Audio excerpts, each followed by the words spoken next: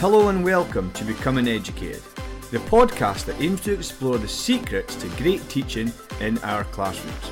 I'm Darren Leslie, and each week I discuss things that will hopefully make an impact in your school, with guests from classroom teachers to head teachers and everyone in between and beyond in the education sector.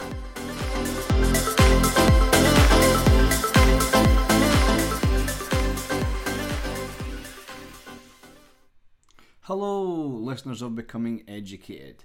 Thank you so much for your patience and support as I took a few weeks off to get my head around these teacher assessed grades, marking and moderation. What a time to be alive and what a time to be a teacher. But it's close to the other end, and for us in Scotland, we're only a matter of a fortnight away from our summer holidays when we can put our feet up and finally relax after what has been hopefully a once in a lifetime term for us. Now, back to the podcast. This week I am joined by Joshua Valens. Josh is the National Lead of History for Oasis Academies and leads on curriculum at Oasis Academy, Shirley Park. And if you're on Twitter and have read his blog, Mr. Valens Teach, you'll know that he's just published a fantastic series on curriculum thinking. So I asked Josh onto the podcast so that we can explore his thinking around curriculum. And in this podcast, I ask him about when he first became interested in curriculum and why he thinks it is the biggest lever for addressing educational inequality. We explore what is curriculum and why the school curriculum is what really matters. We unpick a key term in thinking about what is a knowledge-rich curriculum. We discuss why we want to make knowledge sticky. We also consider the origin of subjects and explore the ideas of substantive and disciplinary knowledge. Josh also shares the work of Claire Seeley and Neil Almond in considering curriculum as a TV box set. We also have a real think into why the sequence of things matters. And then we finish by talking about the core versus the hinterland, where Josh shares with us why storytelling is such a powerful tool in the teacher arsenal. And Josh closes by recommending some reads and videos for those that wanted to explore this vast topic of curriculum further. So without further ado, let's dive right in and listen to my conversation with Josh Valens.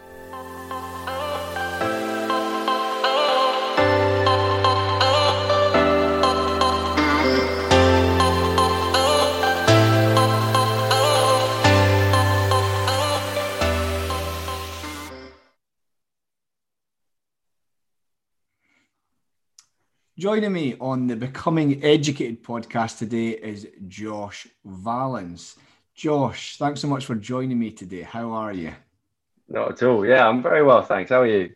I'm very, very well, thank you. I'm looking forward to this discussion because, as I said off air, I really enjoyed reading your series of blogs on the curriculum. So we're going to unpack them today and tap into some of your wonderful thinking on that, so that will hopefully give the listeners a lot of food for thought.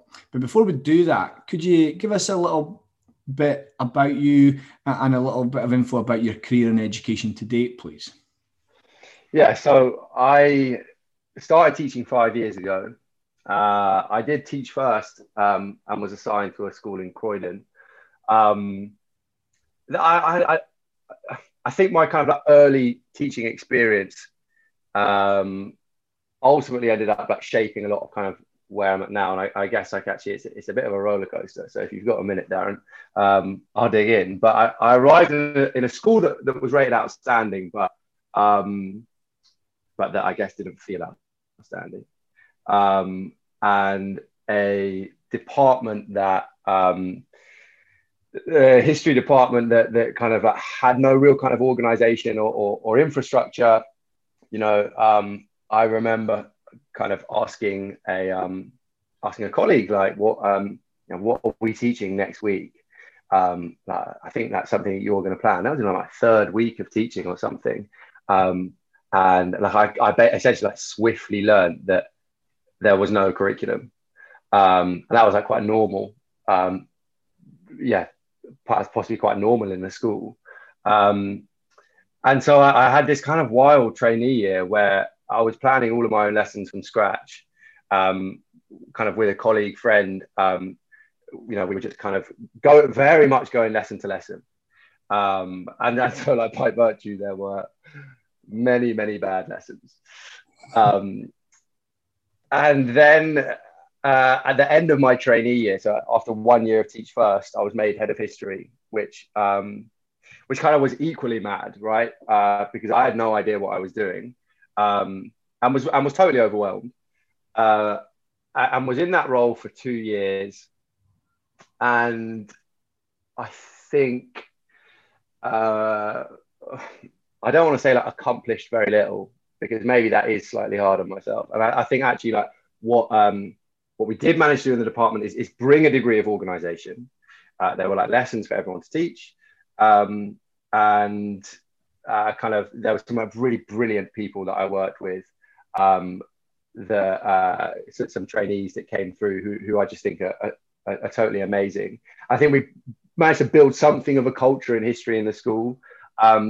And results were so low that it wasn't necessarily that difficult to kind of add a 15% or so increase on grades, but we're still talking like really, really low pass rates. And I think I got quite jaded after 3 years and 2 years as head of department. And I was kind of thinking, is this what teaching is? Like, this is an incredibly stressful role where I seem to just be working day to day, like making loads of lessons that aren't very good. And, and everyone kind of like asking me questions that I don't really know the answer to. And it was in a way a bit of a toxic situation. So I decided to leave teaching after my 3rd year. And I went to Amsterdam to do my master's, which was a history master's, which was great fun and really enjoyable. And I had kind of had one eye on doing a PhD out there, and was very much kind of set on like having a life out there and kind of going down the route of academia. And then I just really started to miss teaching. And actually, like, weirdly enough, as bonkers as my school had been when I left, I started to really miss my school. And my colleague, Joe Robinson, got in touch, and he said, look, there might be an opening at the school for a lead prac role, teaching a bit of English, where there was a really strong curriculum in place, and kind of teaching history. And come back with a fresh set of eyes and like, just approach it as like learning lots. And so, I decided, okay, I'm going to go for that. I came back from Amsterdam, and that was in September, and I guess had a really interesting academic year thereafter, where I was kind of like swiftly again kind of given a role that was like well beyond what I was capable of, and given responsibility for designing the history curriculum across the trust. And I just said to myself, like, no more screw ups this time. So I in a way, I kind of decided to totally immerse myself, well, to a degree, in curriculum theory, in curriculum design, and in the history subject community. So that was a lot of reading, teaching history, a lot of watching conferences that I should have been watching years ago, but was kind of only just catching up on. And equally doing a lot of reading around curriculum, because that was a whole school responsibility that I was starting to have. And since then, I think my approach to the profession, my school, and everything has like totally changed. And I'm in a very, very different position now to where I was when I left. And I think I'm very, very, I'm once again really, really excited to be a teacher. And I think lots of that comes from the like relationship that I think I didn't have before, which is like the relationship between a teacher and their subject. And in a way, kind of, for me, that is at the heart of teaching. I'm a history teacher. I really love history as a subject. And I think the more that I've kind of progressed through this year, I've seen that actually, like, that should really be at the forefront of what I'm doing there for, and kind of reading academic history and working out how I can communicate lots of these very difficult things to my classes and build really deep understanding across the curriculum is now something that I absolutely love. And so kind of, where I'm at now, so it's a very long and rambling answer, but where I'm at now is I have my Trustwide role, which I do with two brilliant colleagues, Rob and Emma, and we're currently planning, but implementing our new Key Stage 3 curriculum in September across Oasis schools. And in my school, I kind of lead and support on whole school curriculum. So I've been with middle leaders this afternoon, running some sessions on kind of, what we can do with all of our game time this half term. Brilliant. A lovely story from that baptism of fate. Your jaunt off to academia and where you are now. And we're going to tap into some of that curriculum thinking and theory that you've immersed yourself in, and you've produced some wonderful blogs on that, and shared some of that thinking with the wider world. So the questions I've asked, I've taken from reading the blogs, and hopefully they kind of follow some sort of narrative from your own thinking and your own writing that will help us make sense of such a complex topic with the listeners. So you've kind of alluded to already in that wonderful introduction, but when did you first become interested in curriculum, and why do you think it is the single biggest lever for addressing educational inequality? Well, so when Joe lured me back to school, he actually sent me Michael Young's Knowledge in the Future School. And I vividly remember it, like the sun shining in Amsterdam, and like lying on a park, just kind of reading it cover to cover. I had to read it a couple of times because it's kind of tricky to get your head around, especially if, like me, you actually really had no understanding of curriculum. And like this time last year, I really had none. So that was a spark. And I think for any of your listeners or anyone that's read that book, I think it's a really important book. That equally, I think we need to kind of be like very critical with how we receive. And I think there's some like very interesting commentary in the history community at the moment around like how we approach Young's concept of powerful knowledge. I think that's incredibly exciting that there's a degree of criticality there. But for someone who really knew nothing about curriculum, it kind of was a bit of a light bulb in that, it suddenly started to make sense why my classes and my students just didn't really know as much as they had done with their English teacher. And I was kind of like, reading that book and thinking, well, look, my behavior management was strong. Like my pedagogy was strong. I was kind of felt like I was doing everything right. And it was just, I read that book and it was immediately evident that the weakness wasn't really to do with me as like a teacher in the classroom. The weakness was to do with the curriculum that I designed. And that was the fault in the whole system. And as long as that was there, those children who entered my class, I could have been the kind of like best practitioner in some regard. They were capped. And there's this really interesting quote from Dylan William that comes to mind. I think he writes it in his book, Generating the Schools We Need, where he says that the best curricula generate 25% more progress than the worst, irrespective of teacher quality. And that kind of rang true because, again, as I said, this incredibly clever guy, Richard Glegg, who really knew curriculum, had designed the history curriculum the English curriculum at my school. And, it was just clear. I'm not saying that like the teachers didn't matter. The teachers played such an important role, but in a way it was clear that like there was something so much deeper going on there. And I started, I don't know, like reading that book and kind of like drawing on those reflections, I just started to think, okay, there's more to this here. And in terms of like your question around inequality, I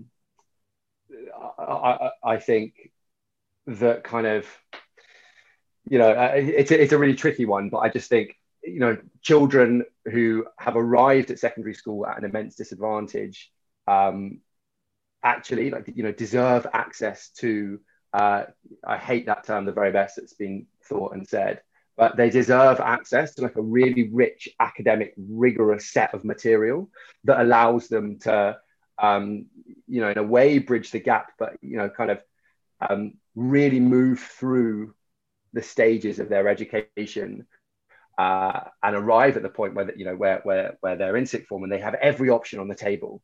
And I think that's a curriculum matter. Like, that's not to do with rose and shine. That Christine Council talks about, you can't rose and shine your way into a good curriculum. I think it's really interesting. Like, there's a lot of stuff that I think was happening in my school when I was there for those first 3 years, that, you know, kind of teach this way, do this, do this. I think that is all really helpful. But it was, yeah, there was something was missing. Like, as I said, children were capped when they came into my class. And that's a bigger problem to my mind when we're working in disadvantaged contexts. No, I certainly agree. I love that quote from Christine Council about Rose and Shine. Yeah, it's a good one. And I remember, I think it was also might have been a Dylan William talk about creating the schools we need, where he spoke about the difference in teacher quality, where you can actually narrow that gap with a really strong curriculum. And I found that really fascinating. So can I then ask you, Josh, what is the curriculum, and why is the school curriculum that you say in your blog what really matters? I mean, so I'm going to get ahead of this in terms of the blog and say that lots of that stuff in that blog it's really what I tried to do with that blog series is just bring together lots of the very good things that other people have said. So there's not really much that's original there. I kind of thought that I was like writing a blog series that I really wish someone had given to me when I was that struggling head of history. And so therefore it's like, it's at a low level, and then I'm not kind of pushing the boundaries of curricular thought in any way. It's actually kind of like looking at some of the stuff that other people wrote and saying, okay, can I like actually just possibly bring this down a slight notch? Because possibly that's what I would have needed in my second year of teaching when I first became a head of department. So in that regard, I used to think the curriculum was the timetable. I mean, I used to think that the curriculum was, you know, the national curriculum with these bullet points, and I guess I wonder and I worry whether that I doubt it, but whether that feeling is still pervasive in certain schools, and so therefore, kind of, what is the curriculum? Well, I really like Christine Council's idea of the curriculum as knowledge or content structured as narrative over time. I think that's really helpful because the curriculum is this very carefully interwoven sequence of units of work. Neil Armand and Claire Seeley both talk in the Research Ed Curriculum book about the curriculum as a TV box set. I think it's actually a really easy analogy for us, because if we imagine a TV box set like The Simpsons, which was my old curriculum, there were like these really nice little units of work which kind of, you know, work by themselves. Like a Simpsons episode works by itself, but there's no sense that anything's building over time, comparative to something like Breaking Bad, where knowledge is built progressively over time, and we see lots of different themes creeping in. There's this process of echoing and foreshadowing, which is really interesting. So curriculum is kind of what we teach, but it's also and that's really at a basic level. But we also need to think about it as like a very kind of complex, never-ending, right, process of development, where we're paying very close attention to the knowledge that's being built over time, and we're talking about years here. And I think that was like a kind of a turning point for me as well, in that I think you can plan these really brilliant schemes of work.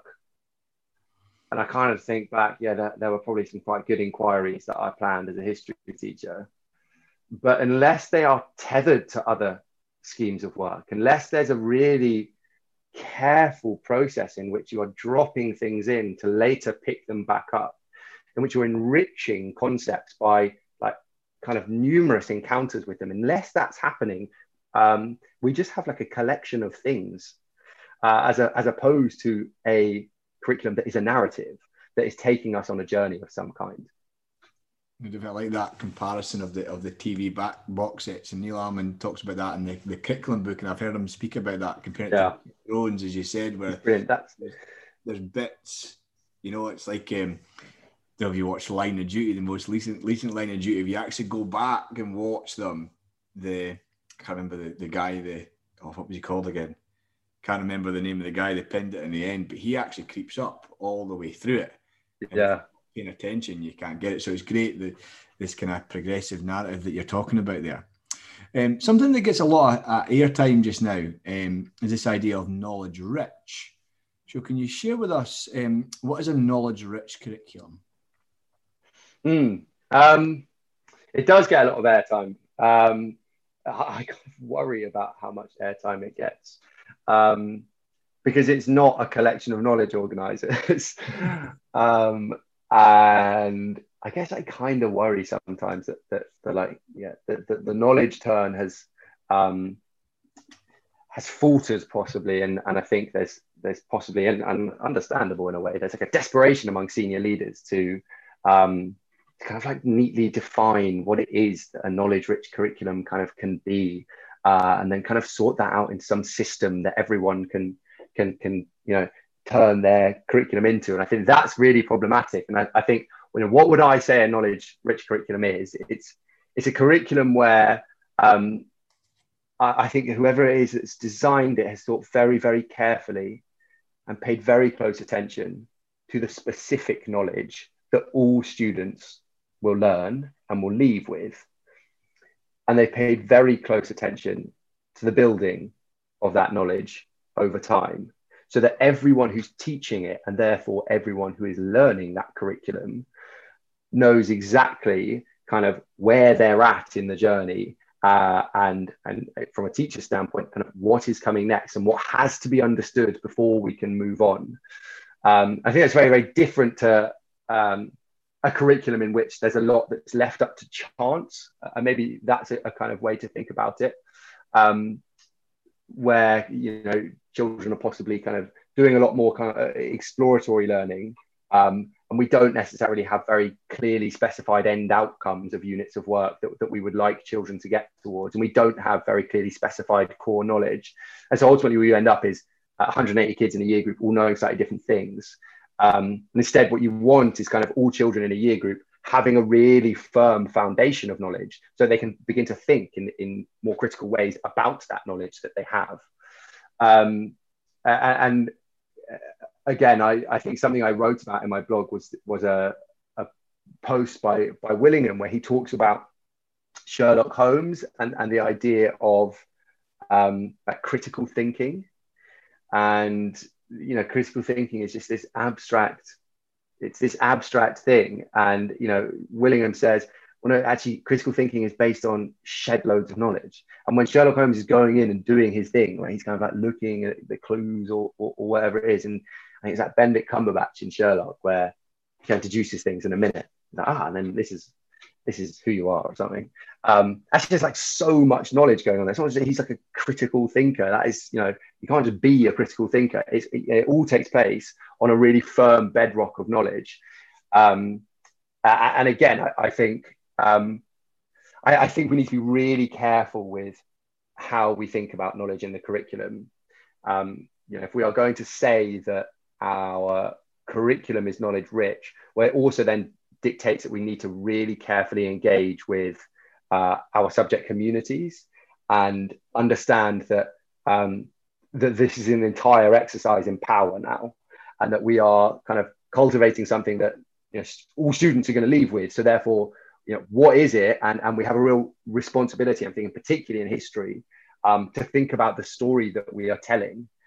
I think that's kind of like one possible fear that I have with knowledge-rich curricula, that, if done wrong, what knowledge is it that these students are leaving with? And then the second fear, as I said, is that like many kind of great initiatives and good things, there's a fear of mutilation, and there's a fear that it gets reduced to a knowledge organizer. And without wishing to reference my own kind of failings as a head of history too many times, it was the production of loads and loads of knowledge organizers in my school that kind of led people to think, oh, yeah, well, we're knowledge rich. We've done a knowledge rich curriculum. It's like, no, we haven't. We just made a load of knowledge organizers that took absolutely ages, but they're not tethered to a really strong curriculum that pays very close attention to the building of knowledge. So actually, we're not knowledge rich. We are just a poor curriculum with a load of knowledge organizers. And I worry that kind of, these like initiatives, if handled poorly, and people, without people developing a real understanding of curriculum, that ultimately we replace a strong curriculum with proxies like knowledge organizers, and that's a slightly scary thought. So, Josh, thanks for that. So much things to consider there with the idea of knowledge rich, and I like what you said there about it being an exercise in power, because there's lots of deep thinking that needs to be done when we plan a curriculum, because the question that I always get asked a lot of time is what knowledge and whose knowledge is it, and so on. And I think that's where Michael Young's work really comes into it. But as we move on, I want to ask you, why people need to remember what we teach them. So why do we want to make the knowledge sticky? Yeah, this kind of idea of sticky knowledge, I mean, really, in a way, that kind of links to the pedagogical approaches that we choose to go down. But I think obviously there's lots of work that's come out recently on schema and the building of schema, and really kind of viewing the curriculum and viewing your teaching as like the constant building of schema, these big webs of association in students' minds. And we know from some great studies in cognitive psychology that we learn things better in the context of things we already know. And I think that then has really important curricular implications, particularly if we're thinking about knowledge, right? Because actually all of a sudden we can start to say, oh, okay, this let's take the papacy as a concept, for instance. My year sevens will first encounter the papacy right off the bat, and the Pope as we have our unit on medieval Constantinople. And they'll have various encounters with the Pope and the papacy, and all the while, I'm able to assimilate new information around the papacy into these kind of like frameworks of knowledge they already have, this schema. And I can really kind of complexify and diversify my students' understanding of that if I'm being very deliberate in linking new knowledge to old knowledge, to prior learning. And so therefore, I might arrive at a situation where at the end of year 7, my students who are studying Elizabethan England, they see of and hear of Elizabeth's excommunication. And they sense, though, because they have this rich schema, this really rich framework of knowledge around the papacy, they sense that, this doesn't carry as much weight. The role of the papacy and the kind of status of the papacy has declined and diluted somewhat over the centuries. It's very different to when we first encountered the papacy in our little medieval study of Conk. And I think that idea of sticky knowledge, I from a history, I'm not kind of confident enough to talk about other subjects, but from a history standpoint, I think it's very worthwhile thinking about your substantive concepts, the substantive knowledge you're trying to build, and kind of pinpointing where students are going to have these regular encounters with this stuff, with knowledge in transferable settings. And I think the more we do that, the more we create the climate in which new knowledge can be very easily assimilated and therefore more sticky. Certainly, I love the idea about being assimilated, but I like the anecdote there you gave of the papacy and how that kind of theme can pop back up again, and that's kind of basically what you were talking about earlier on with this planned curriculum over time. That when you're teaching it first off and you give them the story around that, it's going to creep back up again and again and again, and if that knowledge is remembered, it's going to really, I think you said it earlier on, tell the Christine Council quote about the curriculum's really a narrative told over. Yeah, exactly. And I think I like it, if you're not sure about where your curriculum is going, then you kind of lose sight of the power that you have in those little moments at the start. And actually, it's a really important thing that I can do. It's not going to take me long because he's not really the central figure of this unit of work, but it's an important thing for me to do to set the Pope up as a really significant figure. And in the case of our study at Conk, it's the fact that the monks are kind of like prepared to that possibly lie and say that they've received a relic and that they've attribute a relic to the Pope, and yet there's no kind of other source material that validates this claim. And so, okay, well, why are they doing that?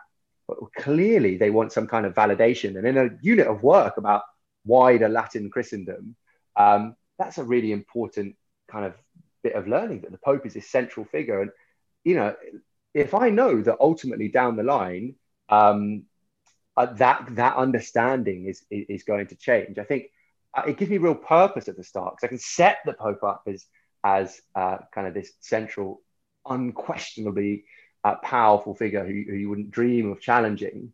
And then, you know, when ultimately the challenges do come, there's more weight to those moments. And I think that's really exciting. And I think if we have an understanding of the interplay between knowledge and our curriculum, we might consider that to be, as I was talking about earlier, this process of echoing and foreshadowing. You know, then it gives us much more purpose and agency with our teaching episodes. Certainly did, and it certainly helps. Because you also mentioned the idea that what children learn is built on what they already know, and that really helps with that if it's well planned and meaningful. And you mentioned a term there that we're going to kind of dive into a little bit, this idea of substantive knowledge and disciplinary knowledge. And you wrote some really interesting things about why we should consider the origin of subjects. So why is it useful for us to consider the origin of the subjects that we teach? Yeah, again, I'll get ahead here and say that none of this is original. This is just brilliant work that I've read that were these kind of like light bulb moments for me, that I thought were worth kind of bringing into a single piece. So in this case, it's Ruth Ashby writing about the origins of school subjects and the links to academic disciplines. Now, I'd always found this idea of substantive and disciplinary knowledge. I remember first reading about it in Young, this idea that, like, you know, not only are you trying to have them learn stuff, they also need to see how knowledge was formed. And I was just thinking, well, how on earth am I going to do that? What on earth does he mean? And I think, yeah, of course, you start to, you know, gain an understanding of what we mean by these terms, and you know, substantive being the facts, disciplinary being kind of like the way that these truths came about. But when you start to then like look at them within each subject and attach them to each academic discipline, you start to just gain a much clearer understanding of actually what we're talking about. So disciplinary knowledge in history is, you know, it's what academic historians are doing. And so therefore you start to say, okay, well, actually, you know, they are using evidence to piece together arguments about the past that are generally kind of rooted in these big second order concepts like causation and change and continuity. And so therefore, I can very clearly start to see, this isn't only about building substantive knowledge. Not that it kind of ever was in history. It has always been a bit clearer in some ways. You know, of course, my students need to know details about medieval Constantinople, but given that there's a disciplinary lens here, which is similarity and difference, they also need to start thinking about how they talk about Constantinople, about challenging generalizations about this city. And that, you know, seeing that thread from what is happening at an academic level and the classroom can be really powerful, because you then start to say, okay, well, let's have a look at some other subjects. And let's take maths, for instance. And I guess now that I'm in a whole school role, I have a different relationship with some other subjects, and I have to start, you know, think about line management and things like that. You know, if we took maths, okay, what are mathematicians doing at an academic level, at a disciplinary level? Well, they are, you know, probing and inquiring and researching, and I don't want my math students to do that. I'd need them to know a shed load of substantive knowledge before they can even dream of doing that in some ways. And so in that sense, you know, I sometimes think that maths is actually more like learning a language. You know, you have to learn all of these rules in order to, you know, ultimately kind of progress and really do something with it. And so I think, again, I just worry about mutations. I think be very wary of the senior leader who possibly suggests that every curriculum map somewhere must have a list of substantive and disciplinary knowledge, because actually, you know, in some subjects, it really is very closely tethered to what we do, like history. And then in other subjects, like math, it really isn't, and it shouldn't. And and I think, yeah, being very clear about the disciplines helps us see kind of what level of disciplinary knowledge should really be entering our classroom. I found that a really helpful thing, and it was Ruth Ashby that wrote about that. And I'll plug her book here. Actually, I would encourage everyone to read her new book, Curriculum, which is brilliant and helps a lot for anyone thinking about kind of how to get to know a subject outside of their specialism. Definitely, especially for school leaders when they have to lead a number of activities. It's interesting that difference between disciplinary and substantive knowledge. So can I suppose challenge you there? What is for someone new to this, what is the main difference between disciplinary and substantive knowledge? Is disciplinary knowledge just simply the knowledge of, as you mentioned there, what historians and mathematicians and scientists do at the level of being a historian and a scientist, and the substantive knowledge just the knowledge that we want to teach the children that would allow them over time, once they have this deep fluent knowledge, to be historians, scientists? I'd say not quite. The substantive knowledge, we can think of that as kind of truth within a particular field. So that in a way is quite complicated. But let's take history, for instance. We're talking dates. We're talking people, events, what happened, the stuff that kind of like we know to be true in some ways. And then the disciplinary is, how did this meaning come about? And that's the process of kind of historical inquiry and kind of historical argumentation. And so, let's kind of take another example. If we think like in the sciences, meaning is made. Like there are things we know to be true as far as we can say almost for certain. And meaning is made via this process of experimentation. And that's how we know that these things are kind of fact, as it were.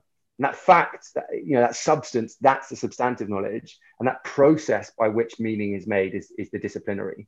And I think, therefore, in science, that experimentation and kind of the changing of variables, that is disciplinary knowledge, because that's how meaning is made in science and through science experimentation. In history, the kind of, as I said, that the process of inquiry, the use of source material, the lens kind of which you apply to that in order to make your argument, that is disciplinary knowledge. And that's how meaning is made in history, for instance. Right, thank you so much. And it brings me back to just kind of talking about the sequence of things. So we've spoken a little bit about this progressive narrative that you mentioned some terms. I think it's echoing and foreshadowing as we work through. And we've already spoken earlier on about the work of Claire Seeley and Neil Alman in terms of thinking about the curriculum as a TV box set. Yeah. Can I ask you, Josh, why does the sequence of things matter? Yeah. So sequencing is a really interesting one. I, in a way, sequenced my old history curriculum well because it was chronological. So, possibly I could have said, okay, that was good sequencing. I think, we need to understand it as more than that. And Michael Fordham has written about this, and he talks about this idea of knowledge that is independently necessary to access a kind of another piece of knowledge.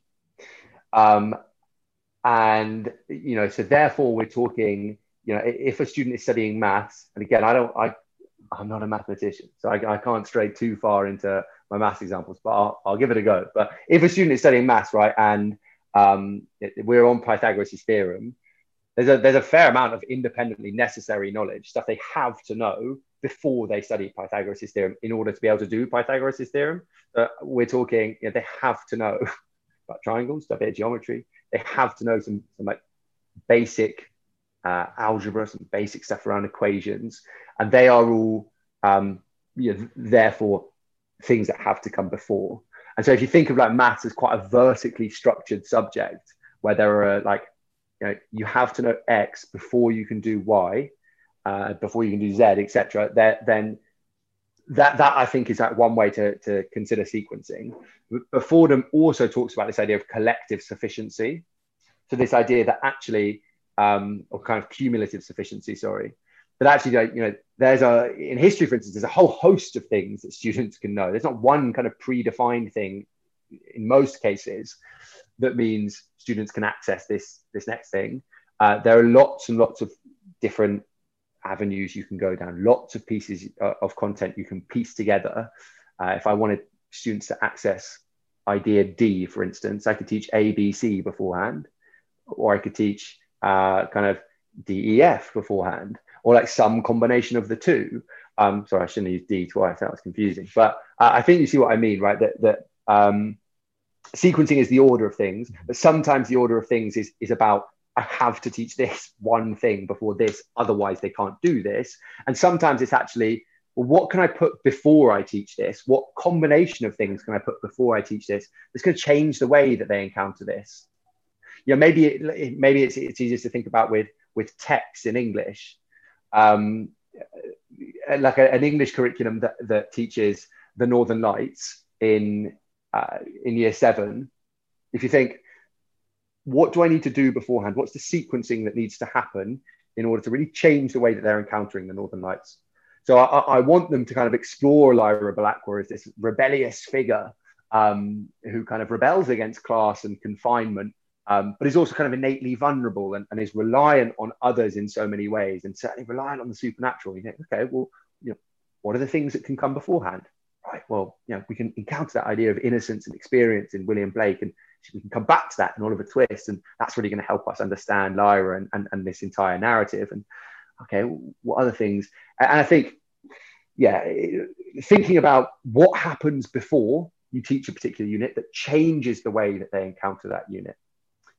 If you will allow me one more example, Darren, I'm sorry, I'm waffling on now, but I remember teaching a unit of work in my old curriculum on the Crusades, and actually it was a really good unit of work. It was something that Rachel Foster had written in Teaching History, and we kind of just copied it because we we didn't know what we were doing, and actually that's not even a bad idea necessarily at the worst of times. She's great, and it was great, and she's made lots of progress within that unit. But we absolutely found that we were having to do a great deal of work before students could really get stuck in, and we were struggling to get to the narrative of the Crusade, because actually, let's talk about Constantinople, let's talk about Muslim divisions in the Holy Land. Okay, right, we're going to need to talk about pilgrimage. Okay, cool, we're going to need to talk about the remission of sins, and all of this stuff.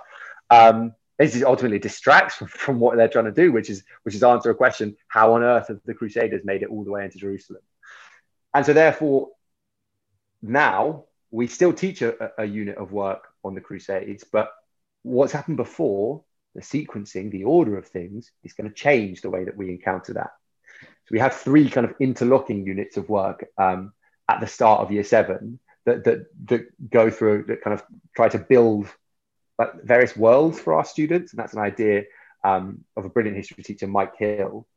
And so we have our students encounter Constantinople.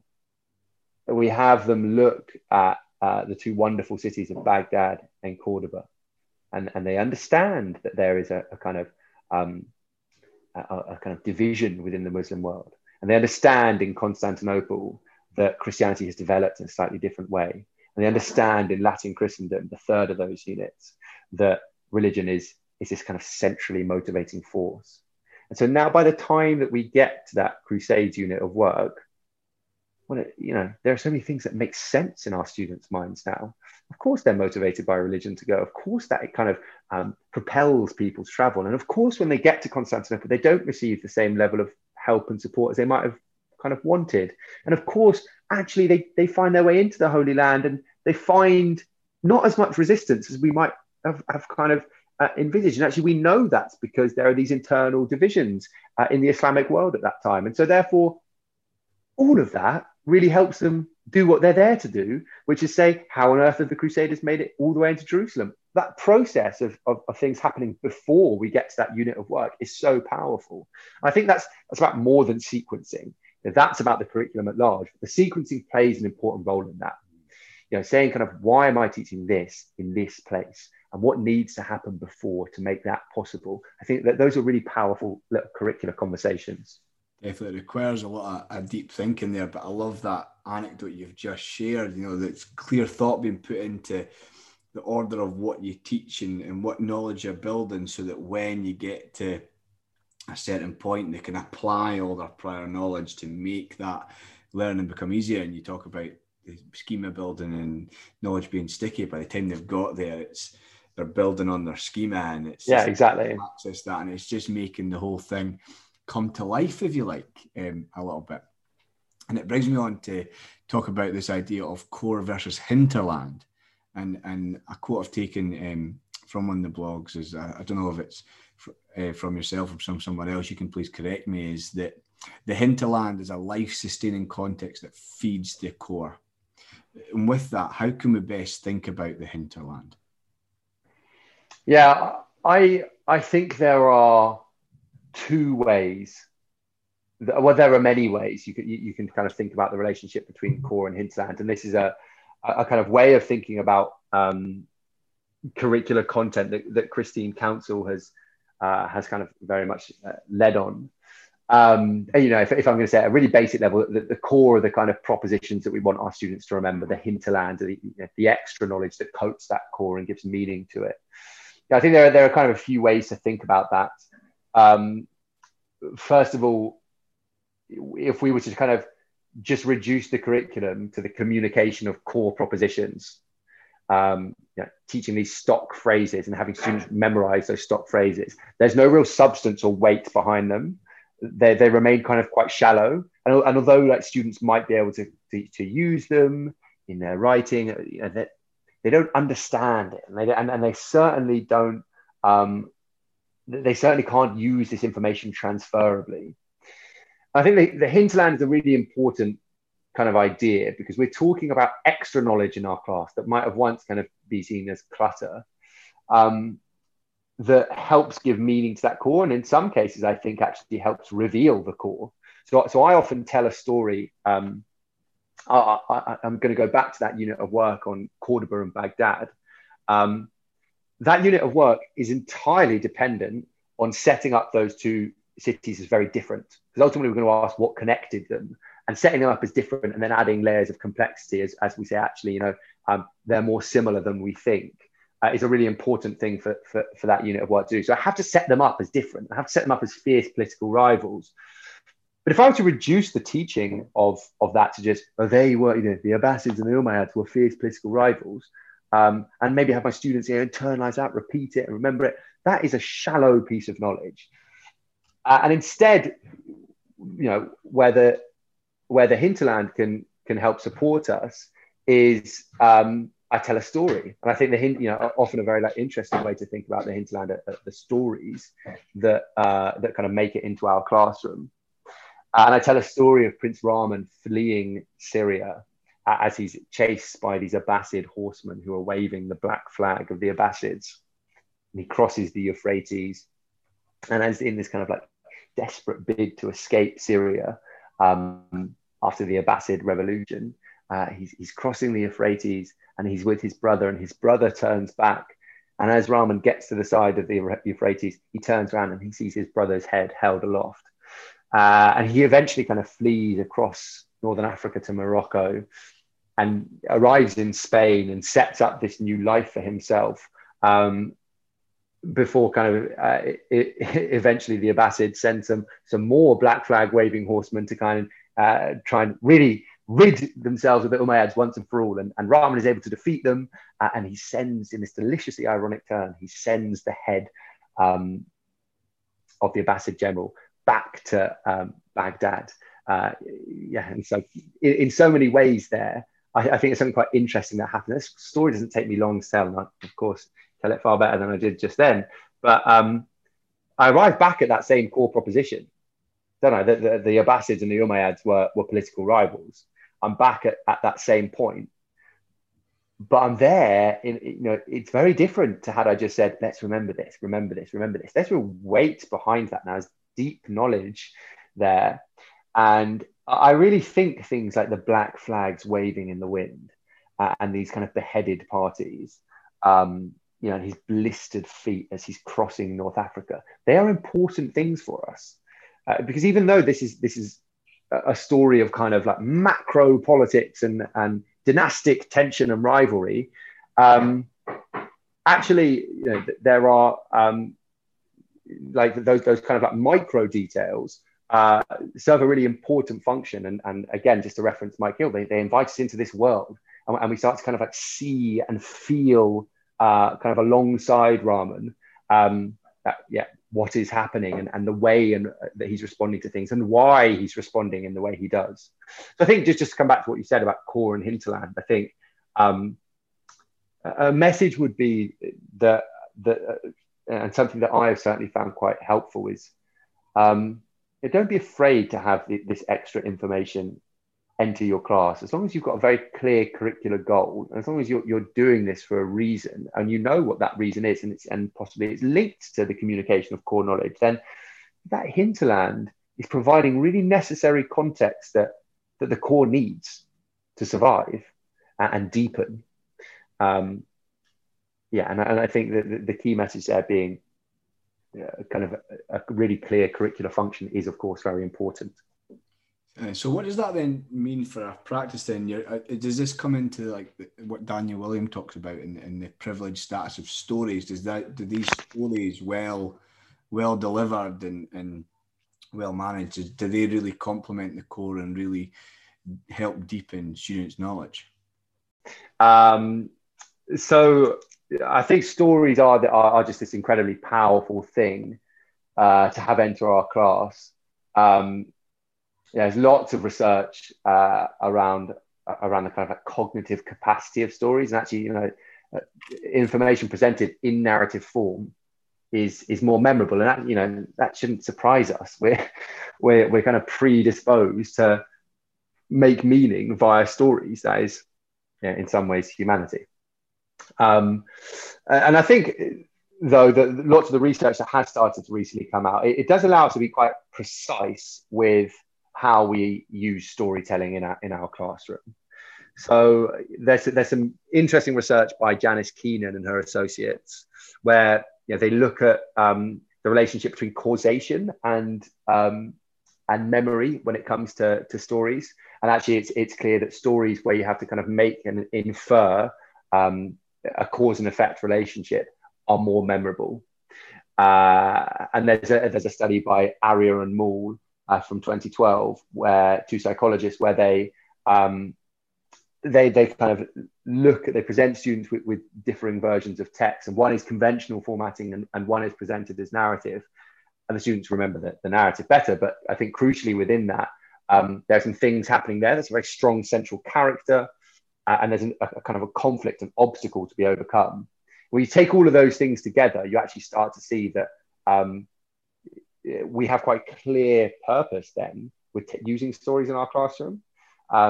Again, Willingham talks about it, that you want to include the 4 C's in your story, because actually that's what makes them memorable. This idea of character, conflict, complications, and causality. And so I think that's quite a useful thing to think about. And then you tether that to the idea of core and hinterland, and actually you start to get somewhere really interesting. And you say, right, I want to communicate this core knowledge, but I don't want to do it via this kind of like memorization of facts. Instead, if appropriate, I'm going to turn it into a story, but I'm going to use these various devices to help me. I'm not just, because I've told a lot of bad stories in my time, and actually like thinking quite hard about those 4 C's and using them to help write and structure your story is kind of a really helpful process. I think, we were chatting off air about this earlier, that if you are going to use stories in your classroom, although there are some great off the cuff stories you can tell, I think if you want them to be really powerful at like a curricular level, they need to be planned out, and they need to be well scripted by you, and ticking the various boxes. And if you haven't seen, for instance, Christine Council's talk on storytelling for the Historical Association, I'd recommend. It's well worth viewing. But I think, certainly that presentation, some reading that I've been doing more recently, have opened my eyes to the very careful attention that you need to pay to crafting stories. We have these curricular objectives. Perhaps it's the communication of core knowledge. Perhaps it's this world building function. That doesn't mean that we just tell stories off the cuff and get away with it. It's part of lesson planning, and it needs our attention. Definitely wonderful to note that there, that they also need careful thinking so that they do feed, as you think you mentioned, feed the core and really enhance the core knowledge. Yeah, exactly. Thanks for that, Josh. That was a wonderful exploration into some of the curriculum thinking that you've done, explored and kindly shared through your blog. Before we move into what I call my quickfire section, these are the questions that I ask every guest. Could you give us an insight into what would be your recommended reads or videos or talks? Because you've mentioned a few for those who wanted to explore the curriculum further that they could go ahead and tap into. Yeah, so there's a wonderful blog series that was a bit of a light bulb moment for me on senior curriculum leadership from Christine Council. And I think as someone that has begun to line manage outside of my specialism, I think that is really, really helpful. So, and then as actually with much of Christine's work, just check it out. And there's so much there on offer that is incredibly useful. I really like lots of the work that the history teacher Mike Hill has been doing, and would absolutely say to anyone, just because it's incredibly interesting and well written, and he talks very eloquently about this stuff.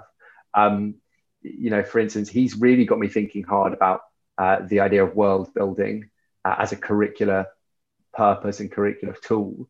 And he's got a brilliant article for that, teaching history. His recent talk for the Historical Association about historical illustration, I found absolutely fascinating. And then I would say two books that are very, very worthwhile. The first is the Research Ed Curriculum book. I think as a volume, it does so much and kind of diversifies your experience in all sorts of different ways. Each of the contributions is doing something very, very different. And I think that, holistically, it's a really powerful little volume. And then the second is the Ruth Ashby book that I mentioned earlier, Curriculum. And I think there is just so much to learn there. And there's lots of kind of learning that she's taking from legitimation code theory and this idea of kind of very, structures of knowledge, which is way too scientific for me and goes straight over my head. But she does a very good job of breaking it down and explaining it, and gets you thinking again. If you're someone that, even within or without your subject, I'm now thinking at the level of a senior leader, I think knowing how knowledge is structured within different subjects is a great thing to do. It's a great exercise for a senior leader to take, because all of a sudden you can start asking really important curricular conversations, but without without kind of trying to muscle your way in on the curriculum design. You can just start to ask purposeful questions. Why is this here in a vertically structured subject? Where what needs to happen here in order to make sense of this and stuff. And I think Ruth's book is really helpful in that regard. Brilliant. Thank you so much. And before we move, last thing before we move into the quick fire section, can you please signpost where listeners can engage with you on social media, and also can you please signpost your blog? Yeah, of course. My Twitter handle is Valence Teach, and my blog is Mr. Valence Teach. So nice and easy. Nice and easy. Thank you so much. So we're now going to move on to the final section, which is my quick fire round. I've got 3 questions for you. Quite broad in scope, but I want you to shoot from the hip. Nice, short, really what you think of each question. Are you ready for that? Got it. Yeah, let's do it. Number 1, what makes great teaching for you? Relationship with the subject. Is that too short? I don't know. No, you want to expand on that, you're more than welcome. Well, I think teachers who are really engaged with their subject and have a close relationship with their subject and the academic discipline, I think invariably become really wonderful teachers. I'd also add to that, care and enthusiasm and joy for what you're doing, because actually you're doing a really cool job. Absolutely. Thank you so much. Question number 2 is, what one thing would you prioritize to bring about great teaching in every classroom? Time. I think if you afford teachers time, and we're clear about how that time can best be used, and that involves like a kind of like degree of non-invasiveness from senior leaders, then I think we will see teachers begin to do, as I've said, or lots do, but simply don't have time to do it as much as they like to, begin to engage with their subject at a really critical level. And I think that's something that needs time and requires time. And like as a system and institution structure, we need to find a way to give teachers more time. Definitely, I definitely echo that. Thank you very much. And the final question, number 3, is if you could change just one thing in education, what would that be? Well, maybe I've just had it there. It's a great question. I think, again, I'd come back to this idea of time and kind of value in the profession. And maybe that's not something that like can change really.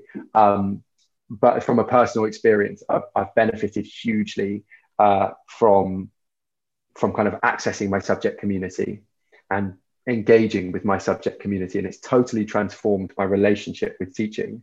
And I think if we can create a system that allows that to happen very easily, and not just for like kind of those of us that want to spend our weekends on Twitter chatting with each other about the latest like bit of history we've read, if you can create a system which kind of incorporates that into part of the daily fabric of a school, I think that would be incredibly exciting.